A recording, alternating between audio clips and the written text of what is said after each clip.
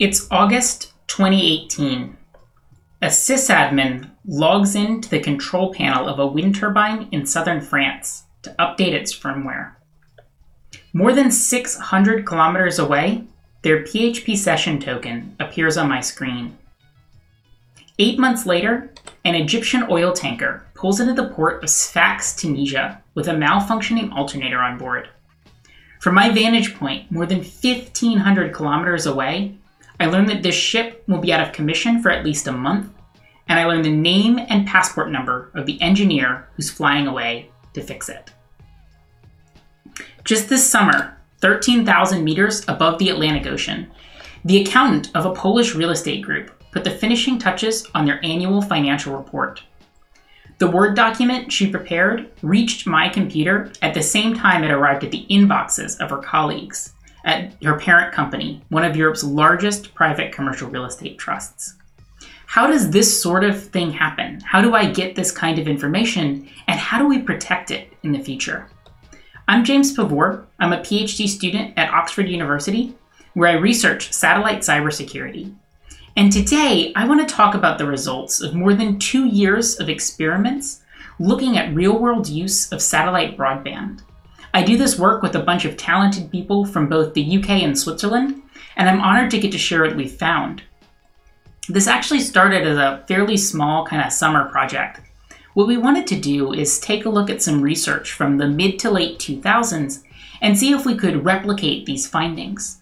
And what was cool about this research is that these people found that there were these satellite television feeds that were encapsulating internet traffic as well, and that if you had the right equipment and the right know-how, you could actually find sensitive, unencrypted internet traffic inside those feeds. Now, a lot has changed, both about the way we use satellites and the way we use the internet since 2005, right? We have like smartphones and stuff now. And so we wanted to update this research and also to make it a little bit broader and more systematic, kind of look at large-scale use patterns. So what we ended up doing is conducting a series of domain-focused experiments, looking at real-world users at land, at sea, and in the sky for these satellite internet connections. In total, we analyzed signals from 18 satellites in geostationary orbit, with a combined coverage area of about 100 million square kilometers. To put that into perspective, that means we were able to receive signals from as far away as parts of the United States and the Caribbean, China, and India, a massive coverage area for an attacker.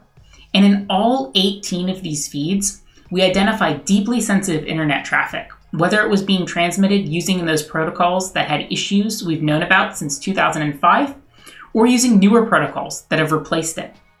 And it wasn't just any data, it was some pretty interesting traffic.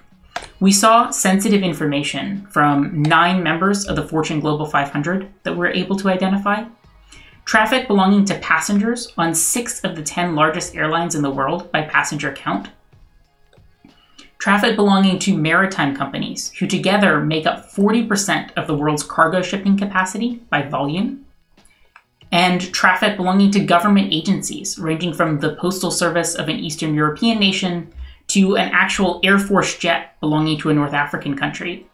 We even saw traffic from regular people like you, people who might browse Wi-Fi in a coffee shop, or update their Instagram while they're on a cruise. Now, before I delve into kind of the meat of this traffic, how we got at it and what it has inside, I want to kind of be sure we're all starting at the same point and give you a bit of a crash course in satellite communications. So I'm going to run through a very simple scenario here to kind of explain what satellite communications look like in practice. So here's our satellite. It's in geostationary orbit, which means it's 30,000 kilometers above the Earth's surface. We have a customer in the Atlantic Ocean who wants to talk to this satellite. And to do this, they want to visit a website over the satellite feed that's hosted over here in Ireland. We'll say it's google.com. And they have a device on their boat that's called a VSAT terminal, or a very small aperture terminal, which is what they'll use for this connection. And that device was sold to them by an internet service provider who runs a ground station here in Madrid. We'll also imagine an attacker who's quite far away from this conversation, down here in Accra, but still wants to intercept the communications. So how does this play out? Well, because our satellite's in geostationary orbit, it doesn't move around. So our customer just needs to point their satellite dish at the sky and say, "Get me google.com," using whatever weird satellite protocol is used in this network.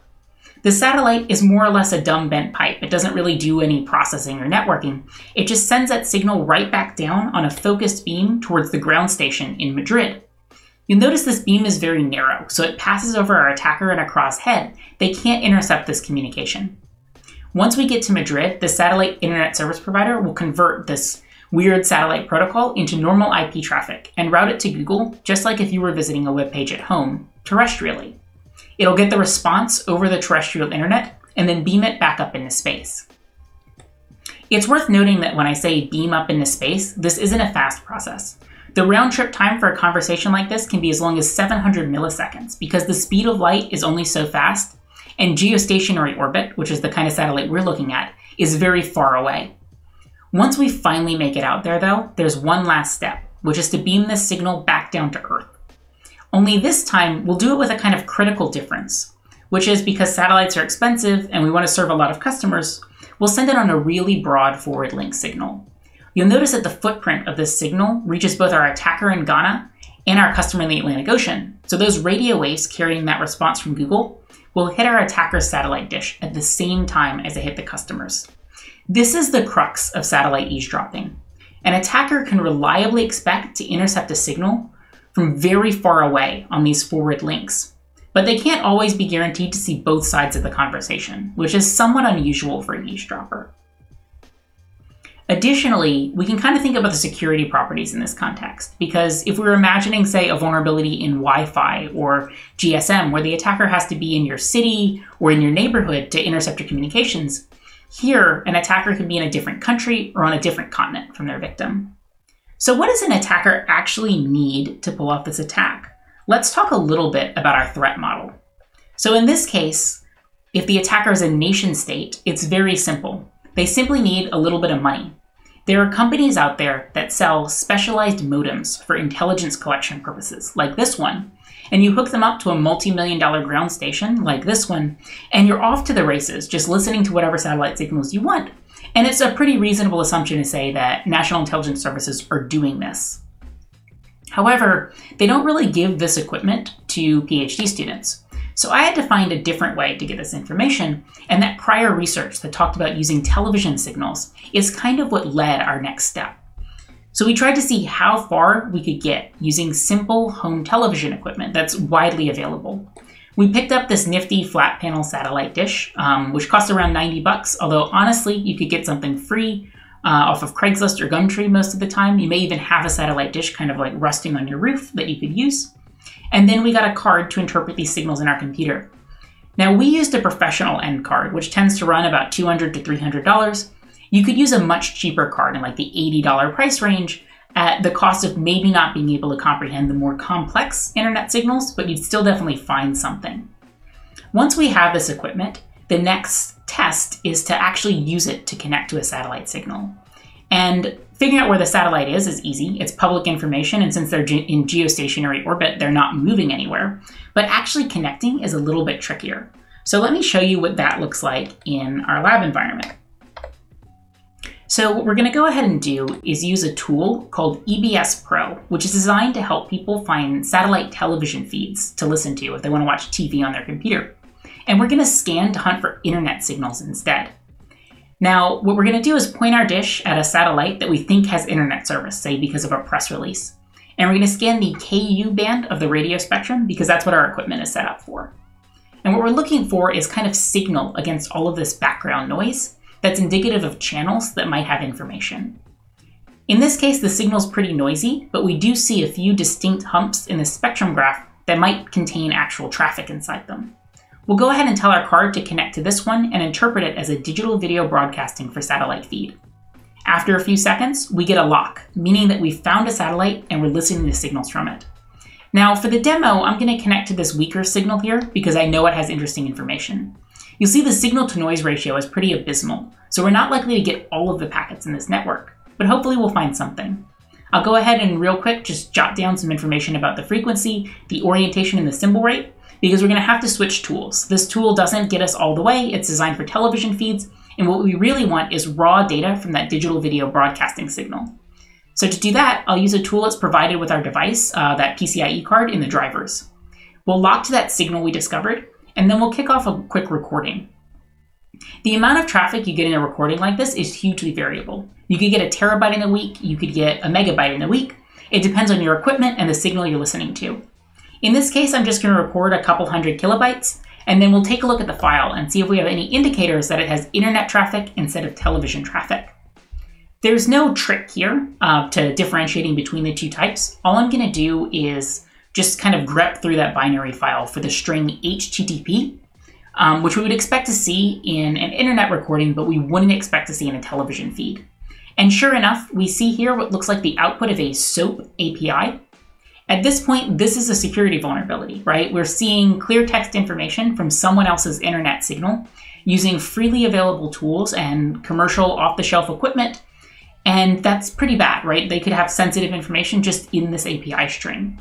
But as an attacker, what we really want is to see if we can pull off something even worse. We want to understand the semantics of this connection, kind of the nature of the communications. And to do that, we have to delve a bit into the protocols that are being used. So in our research, we've looked at two protocols, although there are others out there. The first is called MPEG-TS. Now you might be saying, MPEG, isn't that a video streaming format? And you'd be correct. MPEG is widely used across the internet for sending videos. It's used for satellite television video feeds, for example. And over the years, people have kind of added all kinds of weird additions. They've added the ability to pause live satellite television or update your set-top box's firmware over these feeds. And these functionalities have been kind of hacked together to offer interactivity and internet services. And so inside all of these layers of weird protocols, you have a fairly standard container format that there's a lot of great tooling for working with. And so, in fact, if you're really lucky and you get a high quality signal to noise ratio, you may just be able to open that file we saved in the desktop directly in Wireshark and start seeing real packets. This is kind of where prior research focused because it was a pretty straightforward process to line up all the tools correctly. And then you could spend most of your time looking at the contents of the traffic, which is the interesting bit. However, MPEG-TS is still a used standard for satellite internet, but it's getting replaced by newer protocols like GSE, or generic stream encapsulation. GSE makes a lot more sense. It essentially has an IP layer, which is embedded inside of this generic stream, which is broken up into fragments and then put directly into that digital video broadcasting feed. So you have none of the weird MPEG characteristics that are intended for video streaming and aren't relevant to internet. We found that it was particularly popular among enterprise customers, so people who had an entire satellite transponder for their network, think like maritime customers or aviation customers. But these customers also had much better equipment than we do. They would spend tens to hundreds of thousands of dollars on signal processing hardware, whereas we're using $200 of a PCIe card. And so when we were trying to receive these signals, we were often missing fragments of IP packets and had super corrupted feeds, which meant that existing tools weren't able to parse these signals for us. We didn't get much help in that regard. So what we did instead is build our own tool called GSE Extract. And the goal of GSE Extract is to forensically reconstruct PCAP files from corrupted recordings of GSE feeds. And it does this by taking some shortcuts. If we were designing a satellite modem, we would have to consider all of the edge cases and how a network operates or how a packet gets sent. But for GSE Extract, we can say generally we would expect the start of an IP packet to appear here, or we'd expect this fragment to belong to this payload. And by making some of those assumptions, GSE Extract is able to help us figure out what to do with between 50 and 70% of the frames that are hitting our dish. This is significantly better than an existing tool, which would just throw an error message because the feed is so corrupted. Hopefully, by the time that you're watching this recording, GSE Extract will be available on my research group's GitHub.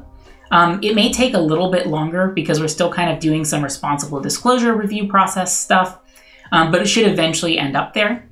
In the interim, if you want to delve into how it works a little bit deeper, it's described in pretty high detail in a related academic paper that we published a few months ago in the appendix of that paper. So this is kind of what you get at the end of the day by using GSE Extract. This is a JPEG file that we intercepted from an engineer aboard a maritime vessel who was dealing with a maintenance issue and sending pictures to his colleagues. you'll see that we're able to get like the start of the packet. We're able to kind of figure out, this is a JPEG file. We knew what port it was going to. We kind of knew the nature of the communications, but at some point we start losing fragments. And then in the case of like a compressed file like this, we aren't able to get everything. That said, the first chunk of an IP payload often has the most interesting bits. It may be the entire packet, or it may be the parts that you care about from like a session login or something. And so we think this is still useful to an attacker, even if it's not 100% recovery, and allows someone to get away with $200 or $300 of home television equipment and do harm that they would otherwise need tens of thousands of dollars to play with in these networks. All right, so at this point, we're in a good spot. We have a satellite dish that we can use to talk to signals. We know that if those signals are in the digital video broadcasting for satellite format, which is very common from geostationary orbit, we can parse that using that PCIe card on our computer. Depending on the contents of those streams, we can use existing tools like DVB Snoop or Wireshark, or tools we've written ourselves like GSE Extract to get meaningful PCAP data out of it and understand the internet traffic inside. The next step is really to understand the impact of what we found. How does this affect modern users of terrestrial satellite communications, maritime, and aviation communication links? So across all three of these domains, there are a couple of general things we found that are worth highlighting. The first is that none of the ISPs we looked at appear to employ encryption by default. That is to say that like individual customers might choose to encrypt their traffic, but the satellite ISP was sending over the satellite feed traffic in essentially the same format that it was coming into the modem. What this means is that as an attacker, we had an ISP level vantage point on the traffic that was coming to a customer. We saw every website they visited, every BitTorrent they downloaded, every connection they made would pass over that satellite link and we would get it. But when we looked at the enterprise customers, this got even more interesting because a lot of these enterprise networks operate basically as a LAN environment across the satellite feed. A good example is a cruise line we were looking at that had Windows machines on all of their ships. And the internal Windows LDAP traffic from that network, that Windows local area environment, was being broadcast across the satellite feed.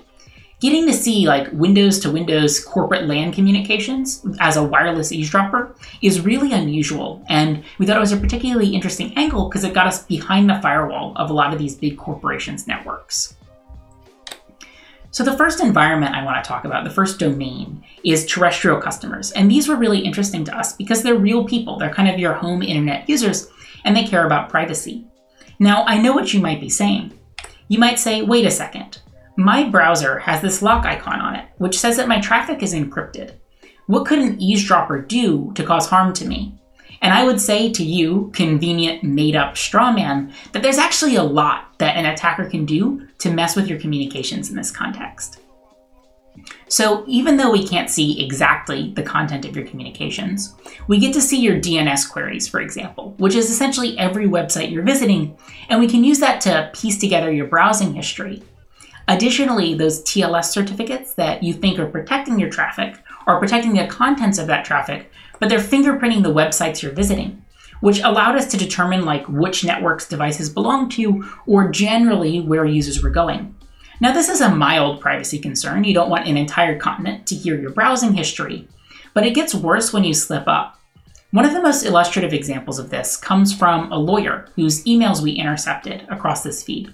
So this lawyer in Spain was communicating with one of his clients about an upcoming court case. He happened to be a defense attorney.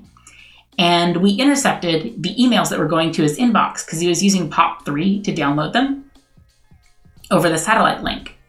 And so this is obviously bad news for that attorney's client and for attorney-client privilege and customer privacy in general and all of that. But it gets a little bit worse if we think about it in the context of everything else we know about this lawyer. Because we also know what other websites he was visiting. And so we can say, hey, this lawyer goes to paypal.com. We see that from his DNS queries. We have his email address, and we can read everything that goes to his inbox. We can go and hit the reset my password link on PayPal and essentially hijack his accounts. This demonstrates how a man-in-the-middle attacker who's listening to your entire connection, who's essentially an internet service provider, can engage in attacks that are way more sophisticated than someone who's just eavesdropping in a single connection to an insecure service. So the other thing we were curious about were kind of IoT systems, because these didn't really exist when people were looking at these feeds last time, especially in kind of the electricity and critical infrastructure domain. we found that a lot of operators seemed to be using these networks under the assumption that they were secure against eavesdropping. A great example of this is a major electricity provider in Europe who had this HTTP basic authentication login that you see on the left to access the Cisco router inside their network's configuration page. And I blacked out all of the sensitive information, but clearly this is a clear text admin username and credential that could probably change some settings on that router. And if you have a keen eye, you'll see that the host IP address for this router is publicly routable, meaning that anyone with an internet connection could use these credentials to log into the device. Very similarly, I kind of touched on this at the beginning, there are a lot of wind turbines that use satellite connections because they're in remote locations and they don't have terrestrial internet access. And what we found is that a lot of them had these control panels that were used to configure the devices that were being sent over the satellite feed. And these control panels are publicly routable over the open internet. So we could get these credentials that were being leaked in clear text over the satellite feed, whether that be a login cookie or a username and password, and combine it with any internet connection to potentially start messing around with these power generation facilities. Now, obviously, we didn't engage in any attacks on an electrical grid system, so there could be another protection when you log in, some sort of second factor control, but I think it's intuitively concerning that this stuff is getting sent in clear text. So, heading out to sea for a moment, I think one of the most interesting things for us about the Maritime case was how unique every boat in the network is. So we had these terabytes and terabytes of traffic from all kinds of different companies and all kinds of different ships. And what we really wanted to do was figure out a way to tie an IP address in this massive PCAP file to a specific boat in the ocean to figure out what it was doing. So we picked 100 random IP addresses from the thousands that we had, and we set ourselves a little challenge. We designed a fingerprint based off of DNS queries and TLS certificates and a couple of strings from the first few kilobytes of their traffic, and we used that to see if we could de-anonymize IP addresses and identify ships. This very basic kind of manual process was sufficient to de-anonymize 10% of the vessels in that case study. So we de-anonymized 12 vessels. I've hidden their names here because I want to maintain the privacy of their owners, but you get a real sense for the breadth of the type of ships impacted by this research. So the smallest fleet that we listened to was this fishing fleet here, which had a single fishing vessel and was using some sort of software over the satellite feed to help it find fish. I'm not really sure how it works. On the flip side, we have this enormous container ship, one of the larger container ships in the world, belonging to one of the larger shipping companies in the world. And it's operating within the same kind of IP address space as that random fishing crew. Beyond being able to identify which companies and organizations are affected, another cool thing we could do is kind of fingerprint operational technology aboard the vessel.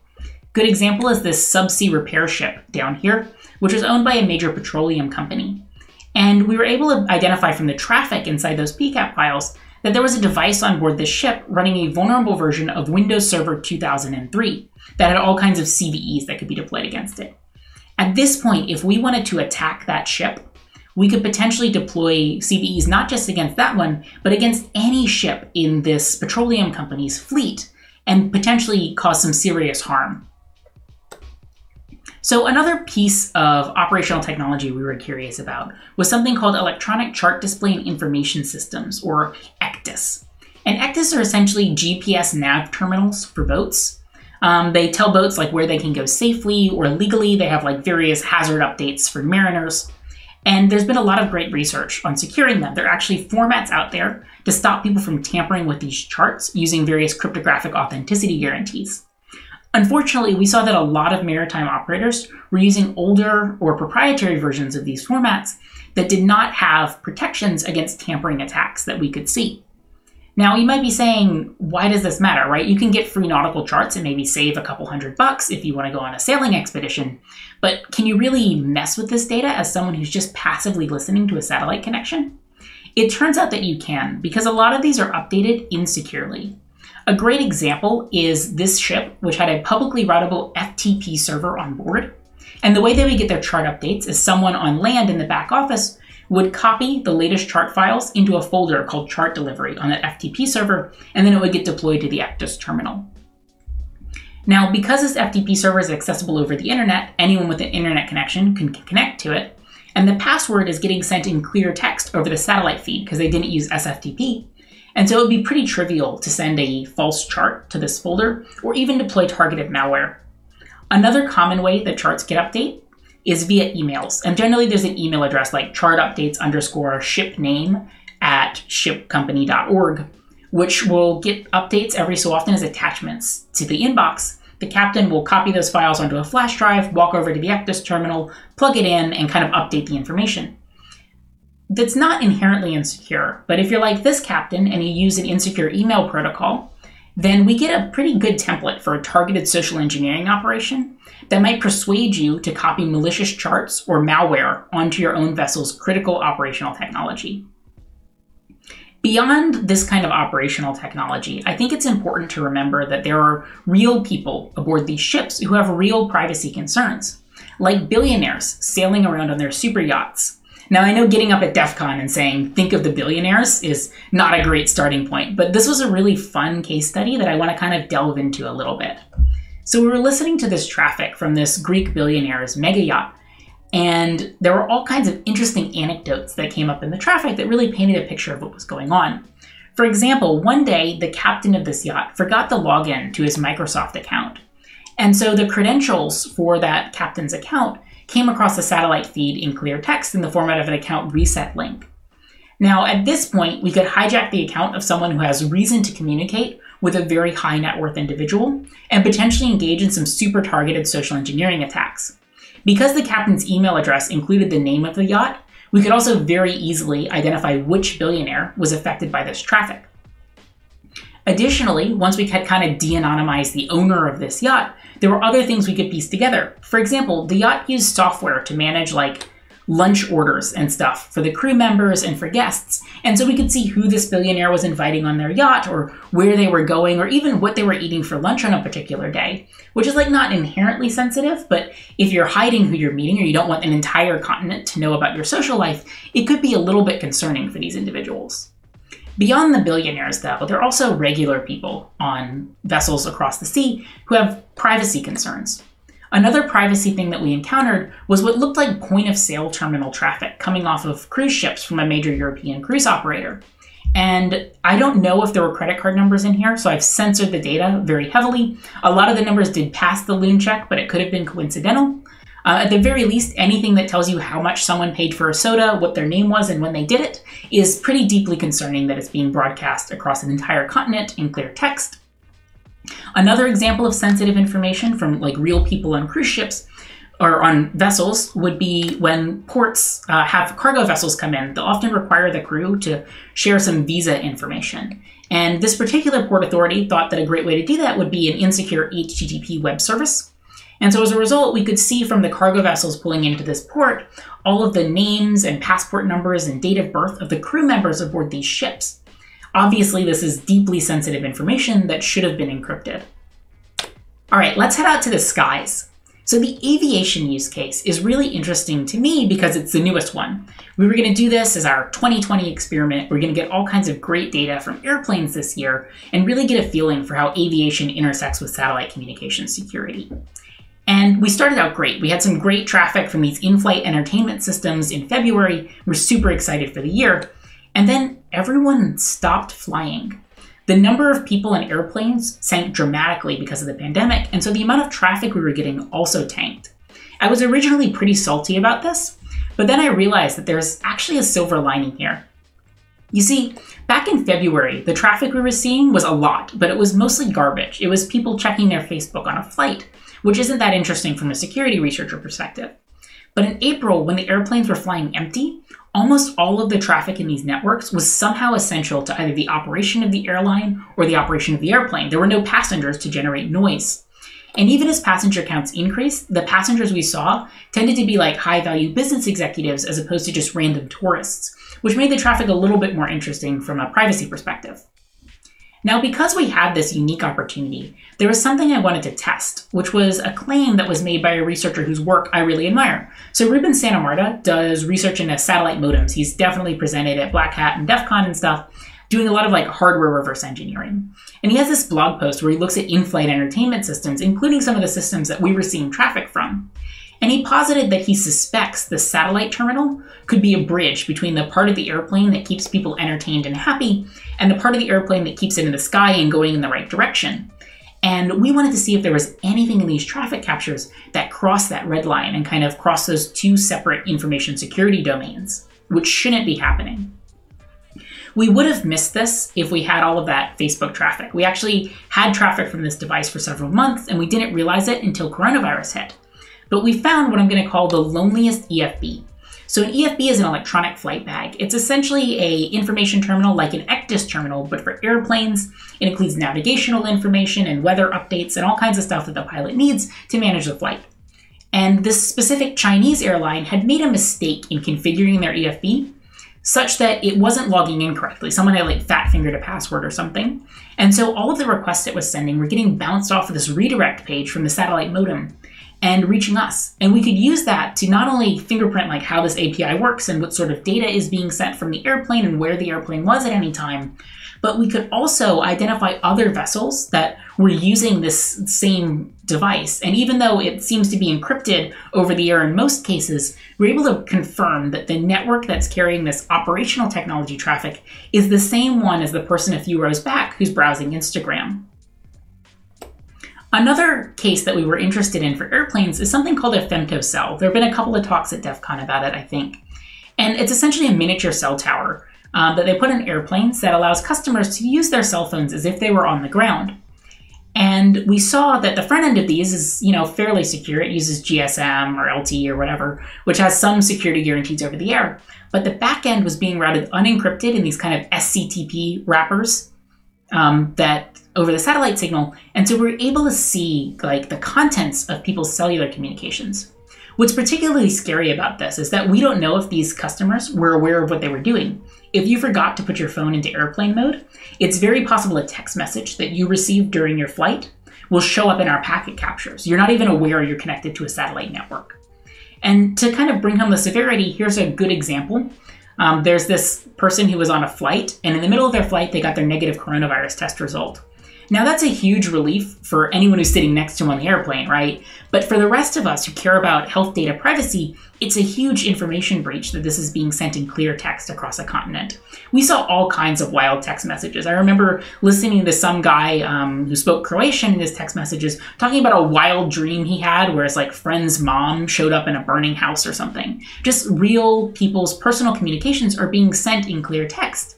And it's not just personal communications. If you've ever used SMS as a second factor for account login, it's very clear how this could be deployed in an account hijacking attack.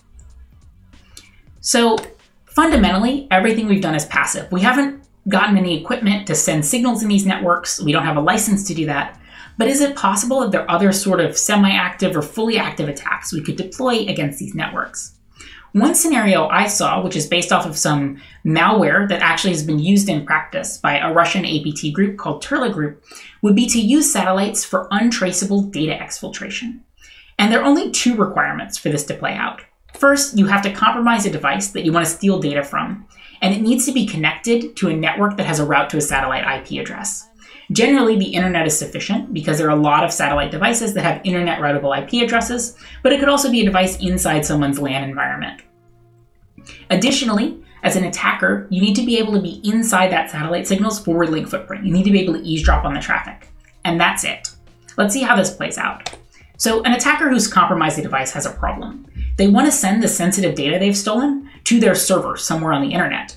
The problem is that if they decide to just route this along the internet, right, just send a post request with whatever file they have to a web server they run, then law enforcement can very easily trace that post request and identify where the attacker's command and control server or data exfiltration database is. But if the attacker uses a satellite hop as an intermediary, they can really cause some trouble for law enforcement. Because you see, the compromised computer with the malware can send a signal to a satellite customer that will be routed over the satellite feed. And this customer doesn't need to be involved at all. It can just be a random ship in the ocean that happens to have an IP address. It doesn't even need a service running at that port. It could be a closed port or a broken connection. And what will happen is the satellite will beam that signal down across its footprint area. And if the pilot, if a law enforcement officer tries to investigate this, they'll see it reach this broken service on a maritime ship and have no idea where it's gone. Meanwhile, behind the scenes, the attacker can be using a satellite dish to eavesdrop on that connection and leak information in clear text. Even if the satellite network had some degree of encryption, which there are some networks out there that do, the attacker might still be able to use even just like the size of packets or the content of packets or the existence of packets as a signal that's virtually untraceable because they're somewhere in this massive continent-sized footprint, and that's all law enforcement could possibly know. Another attack that we tried to pull off is something called TCP session hijacking, which is a very classic kind of networking attack. Essentially, TCP has this three-way handshake to set up connections where you have to know these randomly selected sequence numbers to prove you are who you say you are.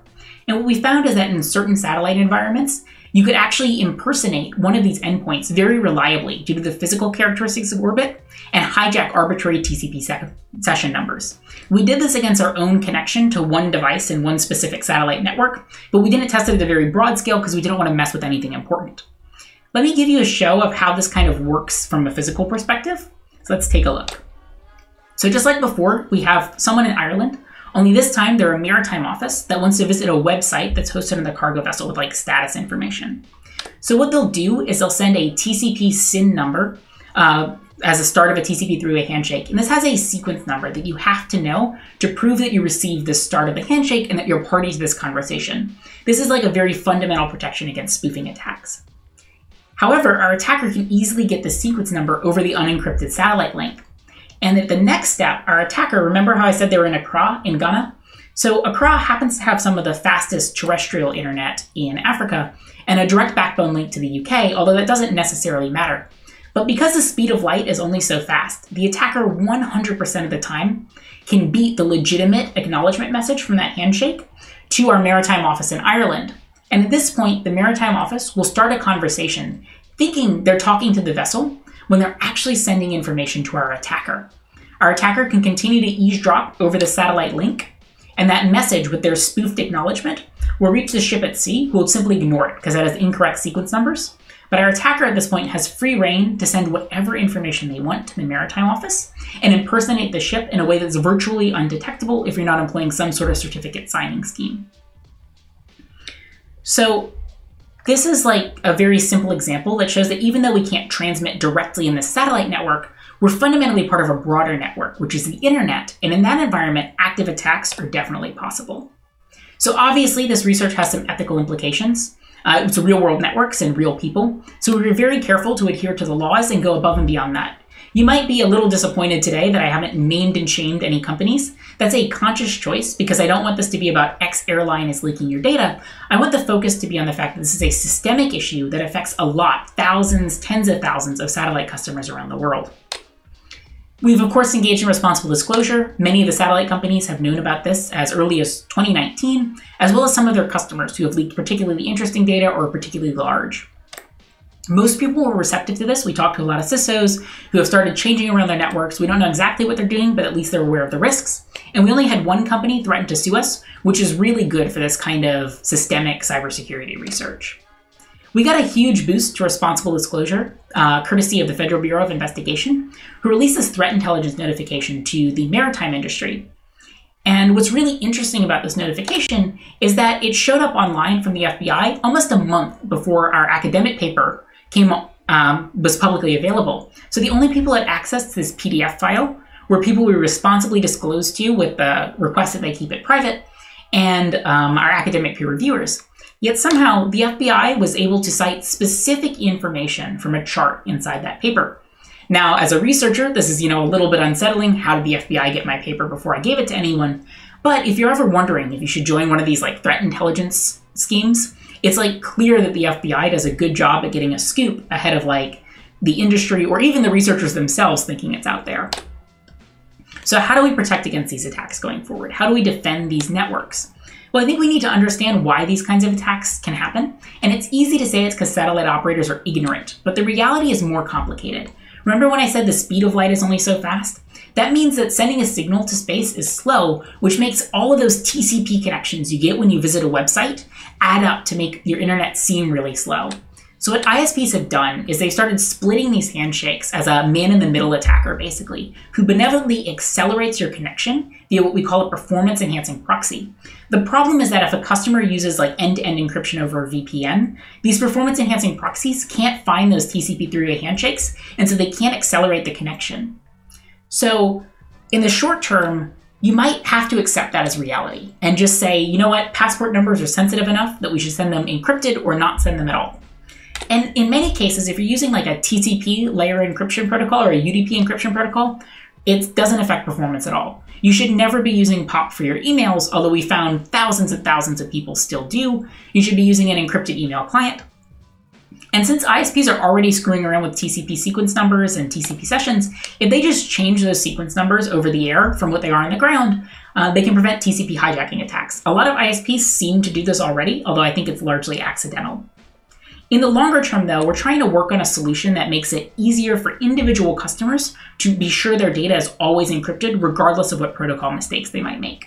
We're building a tool called QPEP, which uses the QUIC protocol, which is a TCP replacement that is encrypted by default. And it's kind of a combination between like a tunneling VPN and a performance-enhancing proxy. If you want to take a look at QPEP, there is a public GitHub repository for it. This isn't like a commercial product. The goal is to kind of build a tool for people to start playing around with securing these networks. It's designed to be much more accessible than existing PEPs, which tend to be written in this really obtuse like C libraries for networking. It's written in Python as a testbed, so you can simulate it without a satellite equipment at all. And then most of the networking layer is written in Go for performance reasons. And the end goal is to help individuals protect their traffic instead of trying to berate ISPs into encrypting data, which we know doesn't work because we've been doing it since 2005. So this kind of shows the difference between those two options versus using an encrypted proxy like the one that we're building and using a very good open source VPN, but one that doesn't take into account the unique aspects of satellite communications. And you can see the difference in the amount of time it takes to load just a very typical web page as an indicator of why customers aren't encrypting their data. It's not that they don't know privacy is at risk. Many of the people we responsibly disclosed to were like, this isn't a security vulnerability because everyone knows about it, which has its own problems. But I think fundamentally, when you give someone a choice between performance and privacy, it's very likely that they will choose performance, especially in an environment like satellite where you already have kind of sluggish connections. And so finding technological solutions that enable people to have as good of a performance as they've come to expect while adding in privacy basically invisible in the background is, I think, the best way that we can bolster privacy and security in these networks for real satellite customers. So to sum things up, today I've kind of presented the case that satellite broadband, as it's used in the status quo, is vulnerable to long-range eavesdropping attacks. Someone in a different country or on a different continent from you can be listening to your internet communications, and yet many people act like this isn't the case. Whether it's a massive Fortune 500 company or a random person in a coffee shop somewhere, people are leaking deeply sensitive traffic over satellite feeds as if they don't know that an eavesdropper could be listening. We think this can be changed. We think the underlying reason that this is still a problem is that performant encryption is something that ISPs have to build into their satellite networks instead of something that individuals can just run for themselves when they connect to a satellite terminal. And we think that we can balance out that trade-off and bring security to customers regardless of how they interface with the satellite connection. So if I wanted to give a broader lesson, kind of a major takeaway from this talk that has almost nothing to do with satellites, it would be very simple. And that is that the next hop is unknown. When you connect to the internet, there's a whole web of different nodes and connections that's constantly changing, that's routing your traffic. And any one of those nodes could be a satellite link or a wireless tower or a wiretapped Ethernet cable. And so if we want to be sure that no one is listening to our traffic wherever it might go next, right? Because we could connect to a Wi-Fi hotspot and it could have the best encryption in the world, but if the next hop is a satellite link, that does us no good. So having the ability to encrypt your own traffic, having the right to encrypt your own traffic, and having the knowledge to make that encryption as secure and robust as possible is, I think, critical to preventing this whole class of attack, regardless of the domain we consider it in. Thank you so much for listening to my presentation. I'm happy to answer any questions via email or in a breakout session after this, and I hope you enjoyed the talk. All right. We're here today with another speaker talking about sniffing satellite traffic, whispers among the stars, with James Pavur. I didn't actually. Yeah, Pavur. Pavur. Got it right. Yeah. All right. We'll be taking questions in the Track 1 live QA. Do you want to give a quick summary of your talk for anybody that might haven't might not have gotten a chance to see your talk right off the bat? Yeah, sure. So the quick recap of the talk is that if you use kind of simple home television equipment, you can intercept these radio waves coming off of satellites in geostationary orbit that are providing internet service. And what we found is that these internet services are often unencrypted at the internet service provider level, which means you get to see all kinds of nifty traffic. We looked at it from a bunch of different perspectives. So we saw traffic going to like cargo ships and oil rigs in the ocean, or to airplanes in the sky, or to like wind turbines on the ground. And across all of these domains, the talk kind of delves a little deeper into what an attacker might do with that information or how they might abuse these signals to cause harm. And then it concludes by talking about ways we can fix it by coming up with alternatives to VPNs, which tend to be very slow on the satellite connection. Awesome. So we do have our first question with RPTK 2015 MVP question asker. In your talk, you made an active attack by impersonating a ship response. I assume this requires you to spoof your source address, but ingress filtering in ISPs is supposed to prevent IP spoofing. Can you please explain how you still did it?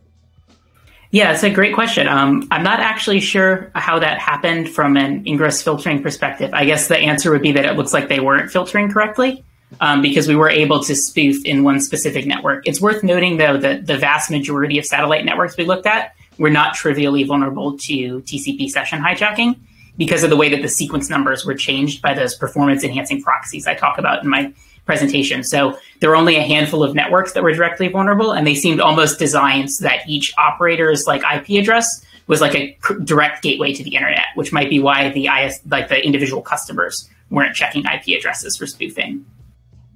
Fair enough. So like if they were peering directly into the backbone of the internet, they might just trust that it's coming from a legitimate source already or already been filtered. Yeah. Okay. Cool.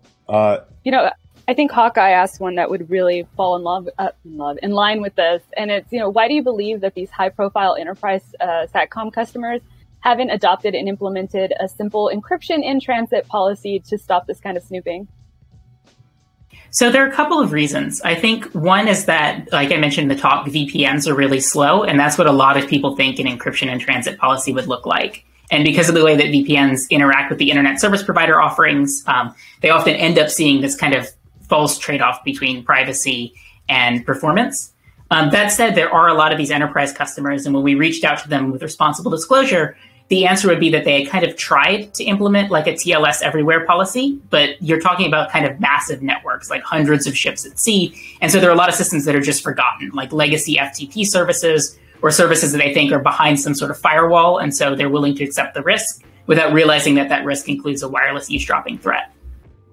Yeah, and some of those ships have a lot of systems that are just unknown. Like a contractor installed them at some point, and they just got lost or forgotten and still plugged into a network in there somewhere. Yeah, definitely. Yeah. So in your talk, you mentioned the performance improving proxies, and what I didn't understand was that was something that would be run by the actual operator. Is that right? Yeah, so almost always that's the case. There's no like technical reason a customer couldn't bring their own performance enhancing proxy, but generally satellite internet service providers are acting as kind of benevolent eavesdroppers on your TCP sessions, and they're kind of messing with your TCP three-way handshake to make your traffic faster. And that's just kind of part of how they see providing customers with sufficiently performant satellite internet services. Got it.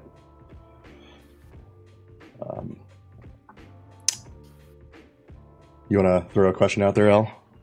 I was sorry. You had a lot of feedback on YouTube, and a lot of what I'm seeing though is people going, "Could you do it with this? Could you do it with that?" And I know you gave a bit of an outline at the beginning of your talk on how you did it. If somebody wanted to replicate this, play along with it, could you kind of give an outline, from beginning down to software, what they would need to just start out with? Yeah, definitely. So I think the core bits that you need are some sort of satellite dish that's capable of receiving satellite television. We researched the KU band, but there's no reason you couldn't do it in the KA or C frequency bands as well. And then you need some kind of way to interpret what that dish is saying on your computer.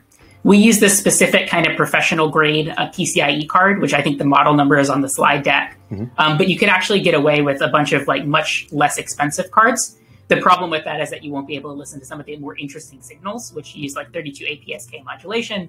and seem to do really poorly. There are also some USB cards. So you could do this with a laptop. You don't have to like build out a satellite spying computer to be able to play with this stuff. From a software perspective, the tool that I show in the actual like little demo video is, I think, what I would recommend first. It's called EBS Pro, and it's designed for feed hunting. And it's really intuitive and has an interface that's easy to use. If you're on the Linux side, the tooling is, I think, significantly worse. So it might be worth spinning up a Windows VM to do this stuff. The other big tool in the space is something called Crazy Scan, which is around on some of these like satellite television feed hunting forums. And then once you have all of that lined up, if you're listening to older protocols, so the MPEG-TS standard, Wireshark can actually just interpret those feeds directly. If you're listening to newer protocols, you have to kind of parse the traffic dumps. Unfortunately, the tool I talk about in my presentation is still awaiting our chance to publish it, as we're trying to be careful not to release an attack tool into the wild before systems are patched. But we were able to build it using the Python library called Kaitai, which is used for like parsing various protocol formats. And so it wouldn't be that hard to kind of put together your own GSE parser. What do you know? What the like the signal width is on these? Like what level, or like what grade of software-defined radio would you need to like be able to receive these signals? That's a great question. I actually have no idea. I know that on the DVBS side of the software-defined radio community, I kind of delved into this a tiny bit, and it looks like being able to keep up with these more complicated modulation schemes is not something that your kind of standard SDR software RTL is able SDR to get. Yeah. Yeah. Whereas these kind of like PCIe cards, I think they often use like specialized FPGAs for the signal processing and are just better at it. Right. I had two follow-ups on the previous question. One, somebody was asking, which I find funny, is if you're using kind of like the old dish network up on your ceiling, do you need to go up there and kind of reorient the dish? Yeah, so that was actually a big frustration for us because it turns out that I don't have any fine motor skills. So there were like several hours between each satellite of me like swearing at various bits of hardware on the roof. So what we ended up doing is purchasing this thing called the DISEC motor, which allows you to steer a satellite dish across the horizon. And you can actually just put in the specific location in geostationary orbit you want and direct it that way. It increased the cost of the attack a little bit, but because we were looking at, I think, 18 satellites in total, being able to hop between them without crawling onto the roof every time was a big benefit. I can imagine. So the parts that you had listed in your talk were between like 300 and 400. What was the like extra cost of that automated rotor? I don't remember off the top of my head. I want to say it's around $100. You need to be careful that you get one that correctly mounts to the dish you have, because different ones have different ways of attaching. So it's a little bit less easy to just buy one off the shelf, Nice. But it's definitely doable. Yeah, I've done some ham radio stuff with aiming antennas, and it's always kind of up in the air whether it's going to work or not. Yeah. Have you documented any of this, like in a blog, a GitHub, whatever it is that you're using? Yeah, so there are two academic papers that I can put into the chat afterwards that talk about our domain studies onto terrestrial users and maritime users. And those go into a lot more detail. In particular, if you were interested in replicating the GSE extract tool, the appendix of the maritime paper goes into a lot of depth on like how we actually parse the GSE packets and how we deal with the corruption in the signals that we were getting. Cool. Did you have a paper associated with the avionics stuff as well, or is that just No, that's new for the Hacker Summer Camp. So that was new stuff. We're still, I think once aviation picks up a little bit more and we can get consistent data, we may try to publish something that's a little bit more robust. But because it was kind of a toss in the air as to whether or not there would be a plane out that day, we didn't have as much data as we wanted. Yeah, I mean, one of my next questions was going to be like, what are the future research look like for you? Sounds like that's one of them. You got anything else like coming down the pipe that you want to do with this kind of thing? Yeah, so I mean, we're still looking at that proxy that I mentioned at the end of the paper. So that's kind of going through peer review right now. It's always hard to kind of convince academic peer reviewers that something can be both simple and novel. So who knows how that's going to turn out in the end, but it's on GitHub and we're kind of working to make that something that people can hack on and use. And then I'm also interested in satellite security in general. I'll be talking at the Aerospace Village tomorrow for a little bit on other threat models to satellites around like space debris tracking. And so just generally hacking satellites is kind of my focus area. Sounds like a whole lot of fun. I think we were, Is there a satellite hacking village going on right now? Yeah, so the Aerospace Village is doing both aviation like last year, and then they've got all kinds of new talks on satellites this year. Yeah, I knew there was supposed to be a special event this year, but we went virtual, so maybe next year. Hawkeye is asking, is there any reason you didn't go with a parabolic antenna in your research? It seems that the gain might increase with one. Yeah, I think the gain would definitely increase with one. The reason we use that self-sat flat panel is just literally because of the shape of the area we were trying to fit it in with a bunch of other things up there. And it was just the one that we ordered fastest. But I think that a curved dish would do better and would be cheaper. Cool. I think it might be being addressed in the Village, but one of the questions on YouTube was, you've talked about how you pull down information. What is the likelihood that you could push up commands as well and, start kind of attacking, well, not even attacking, but just impacting what you're seeing? So I haven't looked a ton at transmitting on these internet feeds and if there's any authentication there, in part because it's just harder to get a license to transmit than a license to listen. That said, if you wanted to engage in like attacks against the telemetry link for the satellite, so actually steer the satellite and stuff, a lot of those communications happen in different frequency bands. In particular, S-band is kind of the dominant satellite telemetry band, and that would require completely different hardware and use different protocols. That said, the general threat model of like being within kind of this massive footprint areas, I think would still be relevant to think about in that context. Cool. Man, we've actually got a fair number of questions that we've backlogged. Nice. I'm sorry, guys. I'm not trying to ignore your questions. Let's see here. Since this is just a DVB-S or DVB-S2, why not use one of the bazillion conditional access system solutions used for video broadcast? That's a great question. I didn't even. So you're talking about the like Streamwise encryption. That's something that I talk about a little bit in one of the papers. I think these protocols are not well designed from a cryptographic perspective at all. There have been a lot of vulnerabilities found in them, especially the proprietary ones, which seem popular probably because they have a good marketing wing behind them. But also kind of doing a stream level encapsulation like these protocols do works great for television, where you don't want everyone watching a proprietary video feed.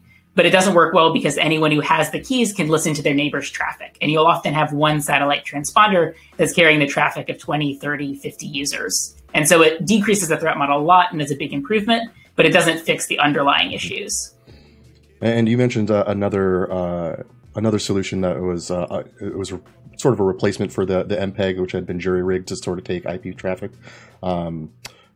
Does that have like the same level of like research involved in it? Is the same level of like vulnerabilities or something like that? I know that you're doing like probabilistic extraction of data from it, but yeah. So the MPEG standards that are used for sending internet these days are something called multi-protocol encapsulation, or MPE, and ultra lightweight encapsulation, I think, or ULE. And we looked at both of those. Wireshark has built-in support for them, so the threat model is fairly trivial there if you can get a good recording. Mm-hmm. What's interesting about the MPEG context, though, is that building your own parser is a real pain because it's not a format that was designed for sending data, much less secure data. And so it's an incredibly complicated and convoluted way of getting IP packets from one place to another. I believe it. all those old things that are just like, oh yeah, I'm sure we could fit this data in here somewhere. It'll work, right? One of the questions I saw on YouTube is, you talked in your talk about how a lot of these are using, old devices, obviously, old operating systems. And I don't know how much you went into the past, but what they were wanting to know is, have you seen any progression in what they're trying to do to actually protect this data, or is it just been the same historically? Yeah, so there are companies out there that offer encrypted satellite internet services. It's often something a customer has to pay extra for, or accept like significant performance degradation in the form of a VPN. One big product in this area is made by NewTek. It's called Enhanced TCP, or ETCP. There was a WikiLeaks document a few years ago that talked about how there were built-in backdoors for law enforcement and intelligence agencies, which is always the risk with using kind of these proprietary standards. But there definitely is an initiative in parts of the industry to encrypt traffic. I think it's just one of those things where the commercial incentives don't align with the need for customers. So I just want to we previously talked about your performance improving proxy, which you mentioned uses Quick. There is there any potential benefits of just like using WireGuard instead of like it's another VPN? It's like you directly compare OpenVPN. WireGuard's supposed to it's simpler. It's using UDP sessions. It should be faster round trip. Did you look at that in comparison before you started working on your own Quick proxy? That's a great question. So we didn't test WireGuard specifically, although I would point out so that GitHub repository that's linked at the end of the talk for KeePep is actually a generic purpose like Docker testbed where you could easily install whatever VPN you want and simulate the satellite link. That said, I think that a UDP-based VPN like WireGuard will still hide the TCP three-way handshake. So it'll still send those ACK messages across the satellite link. Mm-hmm. And so it might be a little bit faster like starting the VPN session, but the encapsulated traffic is still going to be hidden from the ISP, and so they can't optimize it correctly. So you really need to split out the TCP sessions on the ground first, which most VPNs don't do because it'd be a little silly. Right, fair. Yeah, and WireGuard's designed so that they specifically can't see those TCP sessions or what's inside. Right. So kind of changing pace, sorry. Talking and reading at the same time. Have you looked into Starlink? I know it's a pretty hot topic that's going on right now. See if they are actively using any kind of encryption or anything else like that. So I haven't tested anything related to Starlink yet, although that's definitely, you talked about areas I'd be interested in the future. That's definitely an exciting topic. Starlink is in low Earth orbit, which does change the dynamics a lot. Because the satellites are closer, you don't have the same problems with TCP three-way handshakes, which means that using a VPN is generally viable because the latency is much lower, although certain conditions can change that if you have to make a lot of hops across the constellation. So I think that it would be easier for SpaceX to implement an encrypted service than it would be for some of these geostationary providers. Whether or not they do that remains to be seen. Fair enough. And the receiving traffic, it's because they're in lower Earth orbit, there's going to have a much smaller footprint. Yeah, that's a great point. The Iridium low Earth orbit constellation, each of the satellites passes across the horizon in 7 minutes. So the area that an attacker could be is still too large, right? It's dozens of miles, hundreds of miles, but it's nowhere near comparable to a different continent. Yeah. Were you looking at Iridium satellites as your test bed? You didn't mention actually which satellites were involved.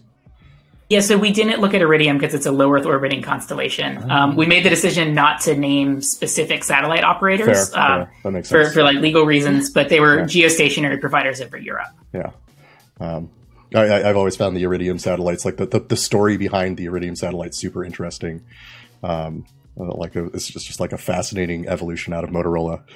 Yeah. I was wondering, as the I guess end result, if I'm up on the airplane on a cruise ship and I decide to pay for internet and I'm getting things like text messages, what can I do to protect this data? Is something like a VPN enough to impact my protection? So the text message case, I think you're kind of in a bad spot, whatever you do, because that's over the femtocells and you don't have a ton of control over what their backend looks like.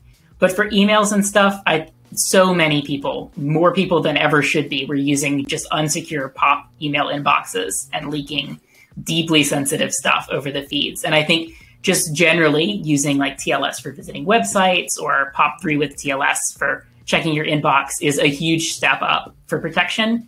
And then if you're willing to take it a bit slower and have that latency problem, any VPN will be better than having someone spy on your traffic, in my opinion. I think this is going to be the first year in DEF CON's history since the Wall of Sheep started that they did not get plain text POP or IMAP credentials, and that's only because they're not capturing traffic. People attending these conferences should know at least that much. Yeah. Making a lot of assumptions here. Yeah. I don't know. I feel if you're going to a security convention, you could at least not use POP. That's a good start. Yeah. Is there anything else that we haven't brought up, that you might want to talk about specifically? Anything that you might have left out of your talk that because it got cut by time that you're interested in? Anything like that? There's not too much left. I think that like one thing that I kind of highlighted in the talk, but ended up not happening, is that GSE extract is not in our GitHub repository yet. But it's still something I'm aware of and trying to get out there for people who are interested in checking it out. Mm-hmm. And so that's definitely something that I hope will be out soon. Other than that, though, I think that the general idea of the talk is pretty straightforward, right? It's that unencrypted traffic, wherever you put it, should be encrypted instead. And satellites are especially frightening use case because of the way that their signal properties are. But really, it's wherever you're using the internet, you don't know who's listening. And so encrypting end to end and being sure that you understand kind of how that works under the hood can go a really long way towards helping with privacy. That's great. I know you mentioned one of the attack of using the downlink of the satellites as a way to like exfiltrate data, and I know that there was one particular attack in history that made use of this, and it was like somewhere in Africa, and they figured out that someone was just driving a truck around collecting that data. Do you know anything about the attack? It's been a year since I remember anything about that. Yeah, so I think it was by Turlik Group, which is a Russian state-affiliated, well, depending on who you ask, state-affiliated advanced persistent threat group. And yeah, they seem to have been using these satellite hops to make traffic just disappear over the internet. And I think that's a really intuitive threat model, because all you have to do is be able to send a packet to the right IP address, and you don't have to have any software on the place that you're sending it. Yeah. Really, really sneaky. So I can't think of any more questions. If anyone is out there watching the stream is interested in asking more questions, we're still here for a couple more minutes. Yep, my email is also at the end of the slide deck. Happy to answer any questions there too, or on Discord or wherever. Yeah. Do you have any additional like resources you can share with us that we can just drop into track one? Anything in that people might be interested, further research? Yeah, definitely. I'll share links to those academic papers. There's also a preprint paper talking about the proxy that hasn't been published yet, but is generally the idea of what we're trying to get published. And so if anyone has ideas to contribute to that GitHub repository or has noticed mistakes that I've made, because I'm not a network programmer, feel free to pop up an issue on GitHub. That's great. RPTK 2015 says, how did you get to this project? Like, what was your path to get here? Yeah, so it was all those earlier talks so there was the researchers in 2005, which was kind of academic. And then there were 2 talks at Black Hat DC in 2009 and 2010. Mm-hmm. And I was just fascinated by that as something that could be done. And seeing which changed was really the starting off point. And then it started out as literally just a summer mini project. It was supposed to be 6 weeks, but we found so much information in those 6 weeks that I've sort of pivoted my PhD research around this satellite communications. And everywhere we look, it just gets more and more fascinating and honestly worse and worse. Fair enough. So, here between us, just between friends, can you tell us what was the most interesting piece of traffic that you kind of stumbled across? Oh, that's so hard. I mean, it's really a different definition of interesting, right? Like, I forget if I mentioned this in my briefing or not, but for example, there were 2 friends, like one guy was on a plane, one guy was on the ground, just like chatting about some wild dream they had where this guy's like mom popped up in a burning building and started trying to feed him. And like, so you get all this like real, it's real people who are affected. And then like I mentioned being able to track this billionaire's yacht, right? And that's kind of a different world to know what the people on the yacht are eating for lunch that day. Based off of the like web APIs that they're using to manage their food system. And so it's just a different world of security problems. I don't think being able to listen to the internet is something a hacker expects to get from any perspective. And the fact that it's so inexpensive and easy in a satellite world is, I think, especially concerning. Yeah, that definitely not great. We do have someone calling out that this is one of the coolest talks that they've gotten to see. Oh, and, I'm flattered. Yeah. It was a really good talk, and I am definitely glad that I got to do this QA session with you.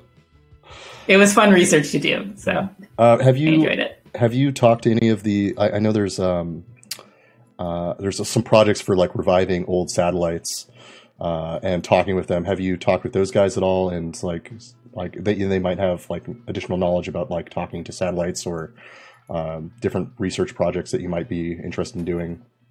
No, I haven't done that, but it is a very, very related field, right? Because to some extent, reverse engineering a satellite that you can't touch is the same as exploiting one. A lot of the cases, it's really understanding the systems as the entirety of the security properties. And so, yeah, that's definitely a fascinating area I'd want to explore. Yeah, I do know that they've also gotten special permission to do a bunch of transmissions to satellites as part of it, as part of the revival stuff. So yeah, that was, they did a talk, I want to say 2 years ago, about McMoon, which was their headquarters for satellite communications. And, that's awesome. Yeah. Some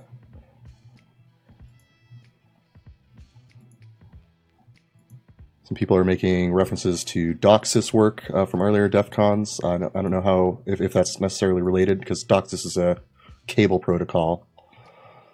Yeah, I don't know of anything about it. So if it is related, I completely missed it. Yeah. But definitely something for someone else to contribute. And the Geek is asking about New Radio and SDR again, which we did briefly cover. But so yeah, I think it's possible. I think it's just a little bit harder. These things are pre-made and just easier to use and so widely available that it's easier to just pick up a satellite tuner yourself. Yeah. Makes sense. I think you're getting a high compliments from Mav there, talking about how this feels very much like, the old Alexa Park content. So, wow, people are loving this. Yeah. Oh, I'm really flattered. Yeah, it was cool stuff to do. It was a little frightening at times, but really enjoyable research. And I think space is a place people haven't done a lot of exploring. I mean, there obviously are other people before me, but I think there's a lot of low-hanging fruit for people who are interested in kind of living the days when hacking was maybe not easy, but terrifying. Well done. All right. Well, we're approaching the end of the session. Any final shout-outs or anything you want to do before we sign off? One other thing I might hit on is I mentioned electronic flight bags in the talk as kind of an interesting component of the aviation stuff. Mm-hmm. I didn't know it at the time when I was recording the talk, but there were actually two Village talks on electronic flight bags. One happened yesterday by Matt Gaffney, and I thought it was really cool. And then there's one tonight by David Robinson. So if you're interested in kind of the aviation side and what it might mean to hack an EFB, I definitely recommend checking those out. I know I will be. That's awesome. And I think that at least the vast majority of our Village talks are also being recorded and put on YouTube. I don't know specifically if that Village is. It's an opt-in, opt-out kind of thing, so it was up to everyone. But cool. it may already be available on YouTube. The one yesterday may already be available on YouTube for people if they want to go watch it as well. Okay. Well, thank you very much for joining us for this QA session. Thank you for making such great content for DEF CON. Thank you for being part of our virtual experience. Thanks. It was great. Great talking to you all.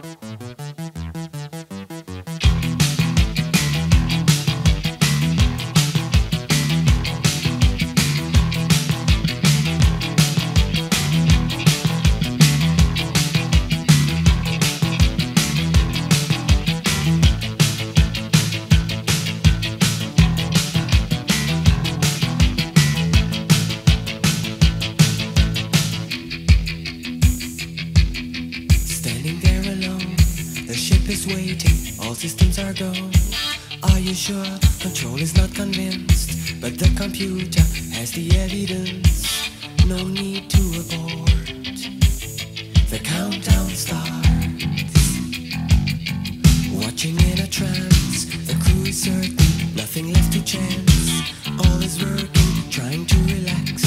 Up in the capsule, sent me up a drink. Jokes, Major Tom. The count goes on.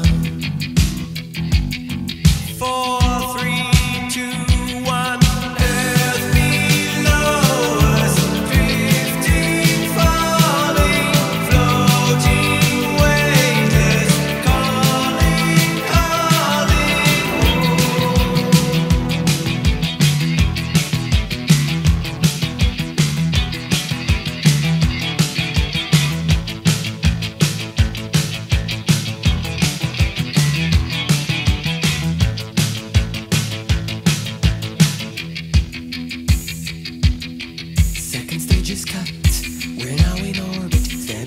is up, running perfect, starting to collect requested data. What will it affect when all is done?